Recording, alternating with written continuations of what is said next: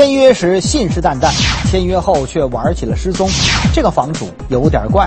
比较忙，或者说出差，或者在外地，在学习，这样各种理由。他们的所作所为就是让人非常就是说，觉得这个事情确实相当离谱了。一处300多平米的房子，几场相互纠缠的官司，到底是谁着了谁的道？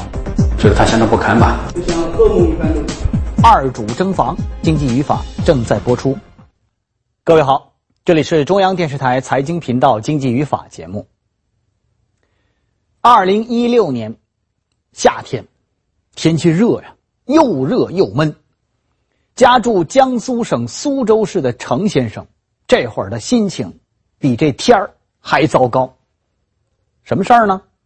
几个月之前，他为了改善一下自己的居住条件，就买了一套300多平米的二手房，房贷都已经正常还2个月了，这就准备去收房啊，房产部门去给他办过户手续。就在办手续的前一天，他被告知这房子被法院冻结了，就等着签字拿证呢。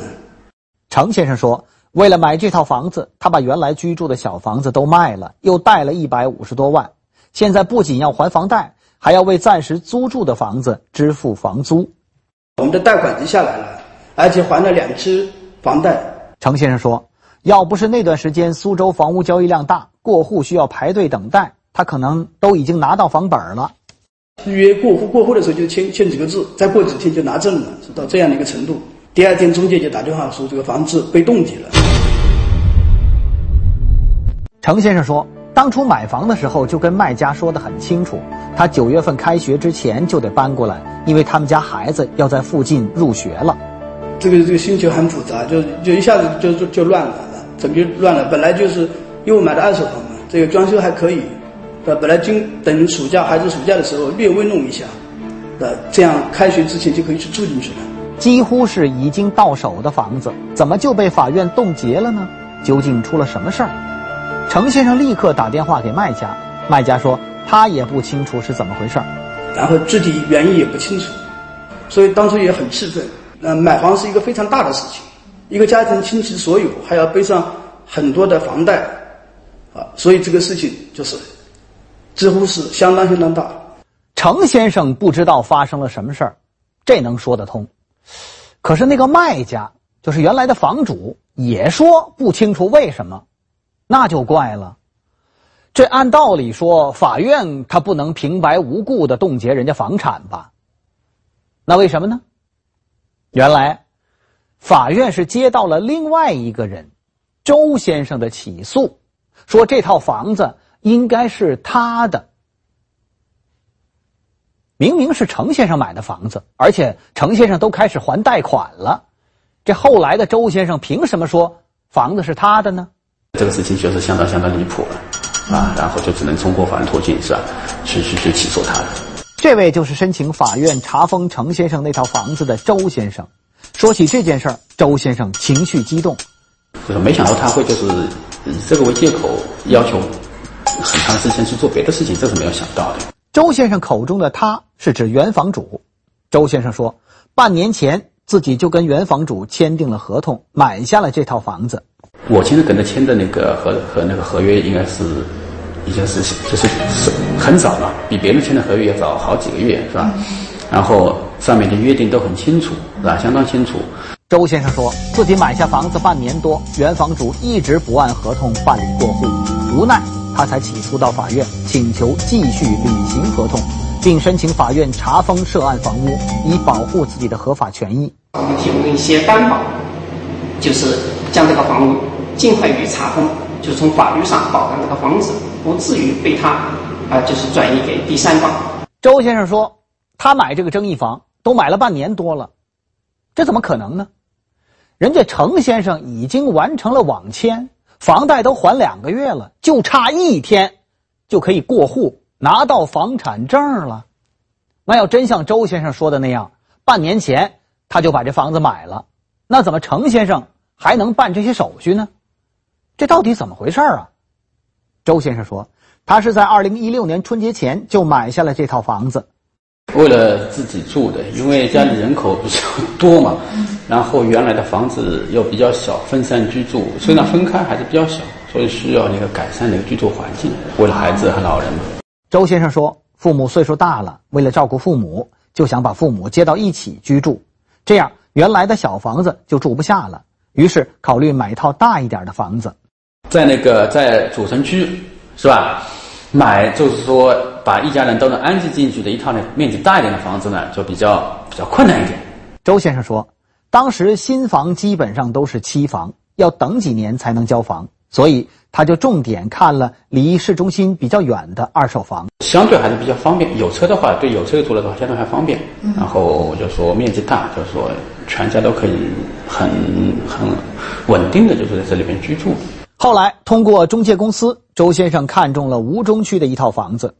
这个小区环境好，房子在1层带花园，而且面积有300多平米，房间够多，足够用了。其他的是没考虑，说难听点，从第一次看房到现在，就像相亲一样，就是非常也是不是就是看相中它，主要是因为它就是有一个实用性而已。周先生说，后来在中介的牵线搭桥下，他跟房主见了一面。房主姓王，据说是在苏州做婚纱生意的。然后看着他的那个第一次见面，看着他就是一个儒雅斯文的那个，看起来房主王先生给周先生留下的印象不错，文质彬彬的，而且比较坦诚。王先生说，他的生意最近需要资金周转，所以才考虑出售这套房子。另外还有一个情况，就是这套房屋的房产证还没办下来。当初第一次碰面以后，他就是说没有房产证，只要过个1个月，房产证过1个月就能办下来嘛，就 OK。当天2016年2月5日，双方商谈顺利，最终约定房屋价格199.5万，当场签订了房屋买卖合同。周先生支付了购房定金8万元。当中是约定是放宽，他应该是放宽了，就是说5个多月，就是将近半年的时间的，就是因为他各种条件，他也要到时候，因为他自己还要到时候找房子啊，搬出去是吧？把自己的这个居住这个问题解决掉，这个所以说这是比较宽松的，就是让他去解决这些自己的问题。周先生说，因为那个原房主王先生的房产证还没办下来。为了避免出现意外的情况，他们之间呢就约定了一个3个月的期限，双方要在5月10号之前办理网签以及资金托管手续。时间很快就过了5月10号，王先生那边还说房证没办下来，所以这个网签手续呢也就一直没办成。听到这儿，程先生不干了，他说你这个说法根本不成立呀，因为他跟原房主王先生签的这个苏州市存量房买卖合同啊，是在5月9号签的。那会儿王先生手里有房产证。程先生说，2016年3月份，他因为改善居住的需要，在一家中介公司的带领下看了多套房子。一个它面积比较大，第二个考虑它是1楼，1楼呢我就想不用爬楼嘛，然后它前后有院子。当时程先生对这套1层的房子很满意，2013年的，装修也还可以，再简单装一下就能入住。另外对房主王先生夫妇的印象也不错。他的男主人应该是做婚纱的原籍安徽的，在苏州婚纱城做婚纱的。那么据他所讲，他想把房子卖了套点现金，因为婚纱不景气，想改行。程先生说，他和王先生的商谈很顺利。第一个先是中介带领我们去对方家里去看房，看了房以后，然后第2天中介再跟我们双方沟通，那么谈一下大概的价格，然后谈好了，大家都准备好了，可以接受了，然后选个时间在中介签这个居间合同。2016年3月14日，双方在中介的见证下签订了房屋买卖居间合同，约定定金20万，当天支付给王先生5万定金。这个房子呢，就在签合同的时候是有一个问题的，它一个问题就是这个房子已经入住好多年了，但是由于房主的原因，他没有去办理房产证。程先生比较谨慎，为了避免因房产证的原因产生意外，程先生除了提高定金之外，还约定了总房价20%的违约责任。所以中介当时就提出了定金要多一点，然后定金就是20万，然后分2次，是第一次给一半10万，等他办好房产证，建了房产证，再给另外一半定金10万。随后2016年5月9日，程先生和王先生签订了正式的苏州市存量房买卖合同，然后办理了网签。咱们注意2个时间节点啊。王先生跟第一个买家周先生约定的网签时间是5月10号之前，跟第二个买家程先生网签的时间是5月9号。这房主什么意思？怎么先跟周先生签了合同，拿了定金，但约好的网签时间不去办手续，反而在这期间又一房二卖，签了第2份买卖合同，收了程先生的定金，而且还跟程先生去正式办理了网签呢？他想干什么呀？周先生说，他和王先生签订了房屋买卖合同后，很长的一段时间内，他都没有主动问房产证办理的进度。他觉得反正约定了5月10号之前办理网签，那就不着急。可是快接近5月份时，王先生还是没有消息，他有些急了。就据说这个房产证还没办，记得吗？周先生说，最开始问的时候，王先生告诉他房产证还没办下来，让他再等等。到后来却怎么也约不到王先生。是以各种理由吧，不在苏州出差了，等什么时候回来再回答。等到那个点，他也不主动联系，再联系他，那可能就是说再等等，再开会什么地方出了什么事啦跑到什么地方去，待多长时间去学习等等诸如此类吧。王先生是做生意的，周先生觉得他那么忙也算正常。这个前2/3的时间吧，应该是这个觉得还是比较相信他，就是努力去相信他，应该是也是让自己去相信他因为毕竟还没到这个最后约定的时间然后到后面的话，就是有些就是说相当大的怀疑。随着时间慢慢接近5月10号，他们约定网签的最后期限，周先生觉得越来越不对劲儿。但是就是在比较接近那个网签时间的话呢，就可能就说有所怀疑了吧，所以有些警觉吧。那段时间苏州的房价涨幅比较大，周先生怀疑王先生是不是反悔了。果然不久之后，王先生跟他摊牌了，说房价涨了40-50万，要继续交易就得加价。大概10多万同意了，但是然后又到那个时间了嘛，人家又不去了。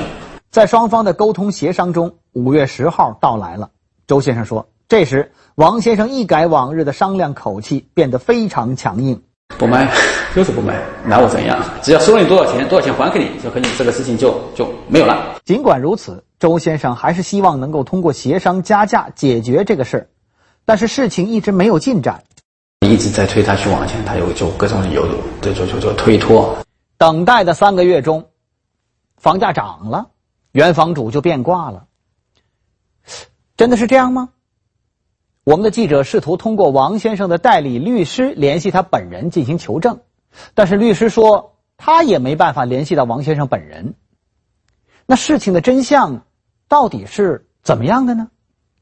在另一个买房人程先生的讲述中，至少可以印证原房主王先生确实是嫌房子的价格卖得低了。其实就在周先生等待房产过户期间，原房主王先生又和程先生谈起了这套房子的买卖。当初谈的价格应该是233万。程先生的房屋成交价要比周先生整整高出33.5万。程先生说，尽管如此，他也还是经历了一番涨价风波和波折。自从他拿到产证以后呢，就是我们就发现他并不主动与我们联系。那么后来呢，我们这个多方催促得知他房产证已经办下来了，然后就叫他见个面，再付另一半10万元的定金。然后他一直比较忙。程先生说，得知王先生拿到房产证后，他就跟王先生多次联系，但他总是没时间。后来经过多方协商，才得见了一面。好不容易见了一个面，然后他房产证就只给我们看了一下，然后不让我们复印，不让我们拍照，然后就提出加价20万。程先生说，当听到王先生要加价时，他非常气愤，签合同才没1个月就要加20万，简直太不诚信了。但主要考虑到一个家庭需要一个房子的居住，第二个也考虑到他的心情，房子涨价了可能对他或多或少带来一个心情上的不平衡，所以我们就做出了一个加价5万的让步。尽管程先生他们做出了让步，但双方对加价的数额还是存在分歧，所以双方陷入了僵持。然后他就说，你要么买就加20万，要么不买，我把定金退给你，再略微补个2-3万赔偿，是吧？你另外再去买房子，或者你直接走法律途径。总共沟通了大约1个月，然后到了5月份的时候呢，他突然转机了，又同意卖给我了。所以他这个之间有了什么问题我也不知道。程先生说，房主王先生不满意当初签合同的时候约定的价钱，一直就想涨价，双方一直没能就涨价达成一致。至于后来为什么王先生把这房子卖给他了，那他也不知道。其实都不用细想了，咱们算笔账就明白王先生心里打的是什么算盘了。他要把这房子卖给周先生，那就只能卖199.5万。要卖给程先生呢，合同价就高出了33.5万，再加上程先生愿意加价5万，多出了38.5万。这点账还算不清楚吗？因为出价高，程先生最后是如愿办理了网签，拿到了贷款，也开始还房贷了，他就等着过户了。可这样一来，麻烦可就来了。那边周先生不干了，说我手上这合同他也是白纸黑字的呀，而且我是先签的呀。他就一纸诉状告上了法院。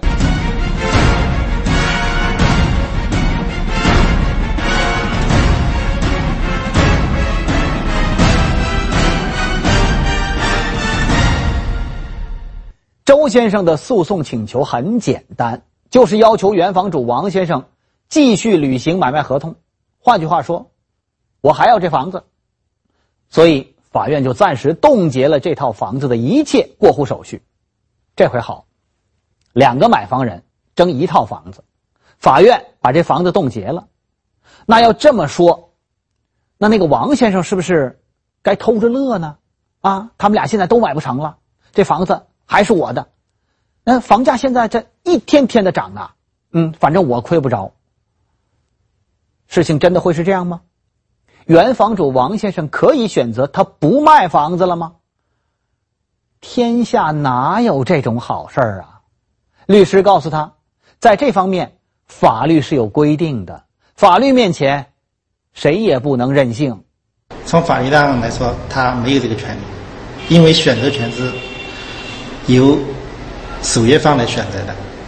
作为守约方来说，他可以选择继续履行合同，双倍返还定金，主张违约金，或者赔偿损失，这个由守约方来选择。作为违约方，确实是没有选择权的。房子肯定是要卖的，但究竟卖给谁呢？现在周先生的合同在先，但程先生已经通过网签，就差办理过户了，这该怎么办呢？最后谁能得到这个房子呢？周先生觉得原房主王先生这件事儿做得实在太不地道。他签的合同是比我这边晚好几个月呢，然后他那个网签是抢在我们约定的前几天做的这个事情，这个动作。周先生说，他当时买这个房子差不多算得上是孤注一掷，把自己市中心的小房子已经卖了，自己一家老小现在租房住，他现在的处境真的是骑虎难下。应该说这个房子涨得不多，这个房子比较偏嘛，涨是肯定是涨得不多，还不如我卖掉的小房子涨得多，因为我卖的是在市中心嘛。我要的是房屋就是把那个家人都安置好，对吧？假如说按这么计算的话，我的损失更大了。周先生是2016年8月6号起诉的，这距离他们约定的网签时间已经过去了2个多月。周先生说，他其实完全可以按照当初的合同约定请求赔偿，但是他现在已经无心再考虑这些了。因为考虑到自己本身吧，就是说非常需要这个房子，因为把那个原来的房子卖掉了，是吧？没有住。然后我们这边的话也做出很多让步，很多那个合同上约定的那些这个要求，就是说赔偿条款的话，都让渡给他，就是说不再追索他那个相当多的赔偿，是吧？只是要求把他那个房子就正常过户过来就可以了。周先生现在已经没有退路，所以周先生坚持要求房主王先生继续履行合同，把房子卖给他。双方签订的这个房屋买卖合同的话，从法律上来讲是明显合法有效的。那么作为一个房屋的一个出卖人来讲，他应该诚实守信的履行一个房屋买卖合同中的一个房屋交付以及配合办理产权过户变更的一个登记的一个义务。可是现在另一方买主程先生已经办理完了网签，甚至都开始正常还房贷了，谁更有优先权买这套房屋呢？主要来说的话，因为就是说这个房屋的话，第一个我们还未实际占有这个房屋，第二个也未去办理一个就是产权的一个就是买卖的一个预登记的一个相关手续。那么这2份合同来讲的话，也不存在说哪一个效力先后的一个问题。但是因为我们是有一个财产保全的一个第一顺位的一个查封，所以的话就是我们的话还是有一些优先性。虽然周先生因为申请了财产保全有一定的优先性，但从合同本身来说，这2份合同不存在哪个优先的问题。而且很快人家程先生这边也申请了对争议房屋的财产保全。这回好，2个人的目标都冲着这一套房子，房子可是只有一套，怎么办呢？整个心情呢就很难有词语来形容了，就像噩梦一般的吧，就整天就是觉得没有一个着落，是飘忽不定的。程先生说，周先生起诉后，他等待了2个月的时间，希望原房主王先生能和周先生协商解决他们之间的纠纷，但得到的消息是周先生执意要那套房子，无法协商。身心俱疲的程先生最终选择了让步。来考虑到如果不同意调解，也许这个诉讼的时间会很长，有种种原因，这样会影响我的生活工作，带来更多的更持久的这个损失和伤害，所以我们做出了让步。权衡再三，第2位买家程先生最后选择放弃对房屋的争夺，但是程先生却要求房主王先生赔偿自己的损失。2016年8月1日，他也向苏州市吴中区人民法院提起了诉讼。除了定金之外的，应该是赔和最终合同价的2倍，也就是46万7，啊，47万6，应该是47万6，再加上诉讼费，诉讼费，我也想律师费，还有我还的贷款的利息，我已经还了房贷2次的贷款，利息也1万多吧，大约59万块钱吧。考虑到诉讼的拖累，自己能尽快从这场纠纷中解脱出来，在法院调解中，程先生再让一步，同意原房主王先生退回定金并赔偿40万元。程先生拿到了赔偿，退出了房屋之争，这个连环结到此算是解开了一环。那接下来这个周先生能顺利的把房子拿到手吗？没那么简单。周先生说，这之后的麻烦还远没有结束。2016年9月，苏州市吴中区人民法院对周先生和王先生的房屋纠纷作出1审判决，判决双方继续履行房屋买卖合同，并于判决生效之日起3日内办理产权的转移登记手续。本以为拿着法院的判决书问题就解决了，可是王先生却迟迟不配合去办理过户。给的理由就是说他卖的便宜了，要再给他个几十万嘛最好。最后周先生向法院申请了强制执行，就直接拿法院的生效的文书和裁定，就可以依法办理一个房屋的一个就是产权的一个变更登记。周先生终于拿到了房本，可是又遇到了新的问题，房主王先生始终拒绝搬走。周先生说，考虑到一些现实的因素，他又宽限对方延迟几个月再搬出，并给了将近1万元的搬迁费，相当早些。最后还是在法官的主持下，房主王先生才最终腾退了房屋。法官告诉记者，这一系列的纠纷的源头其实还是契约精神的缺失。这个还是应当树立一个契约观念啊！如果在这个双方缔约之前，这个市场的行情，根据市场的行情来充分的磋商房屋交易的这个价款，这都是双方的自由啊，也是一个这个协商平等协商的一个过程。但是一旦双方签订了房屋买卖合同，就缔结了这样一个契约，那么就应当严守。契约也即当事人之间的法律，对当事人来说具有刚性的约束力啊，不应当再去违背。精益开启优雅生活一波表。央视影音客户端看电视直播更便捷，和电视互动更精彩。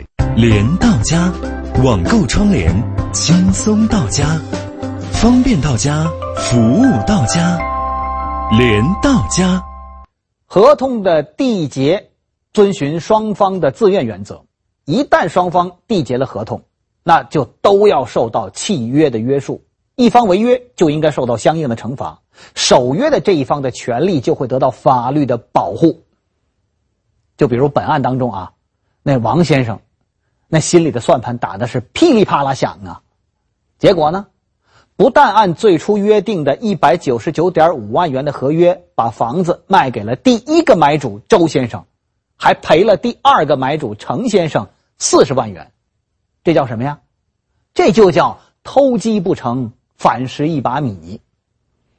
通过我们这一期的案例，我们也提醒您啊，您在交易的过程当中可千万得及时的要推进这个交易的流程，尽量的缩短交易的周期，早一点办理产权转移登记。如果您签订了买卖合同之后，没有办法及时的办理产权转移的登记，那您可以申请预告登记。预告登记之后，未经预告登记的权利人同意，处理该不动产的不发生物权效力，这样就能排除卖房人把房屋过户给他人的可能性。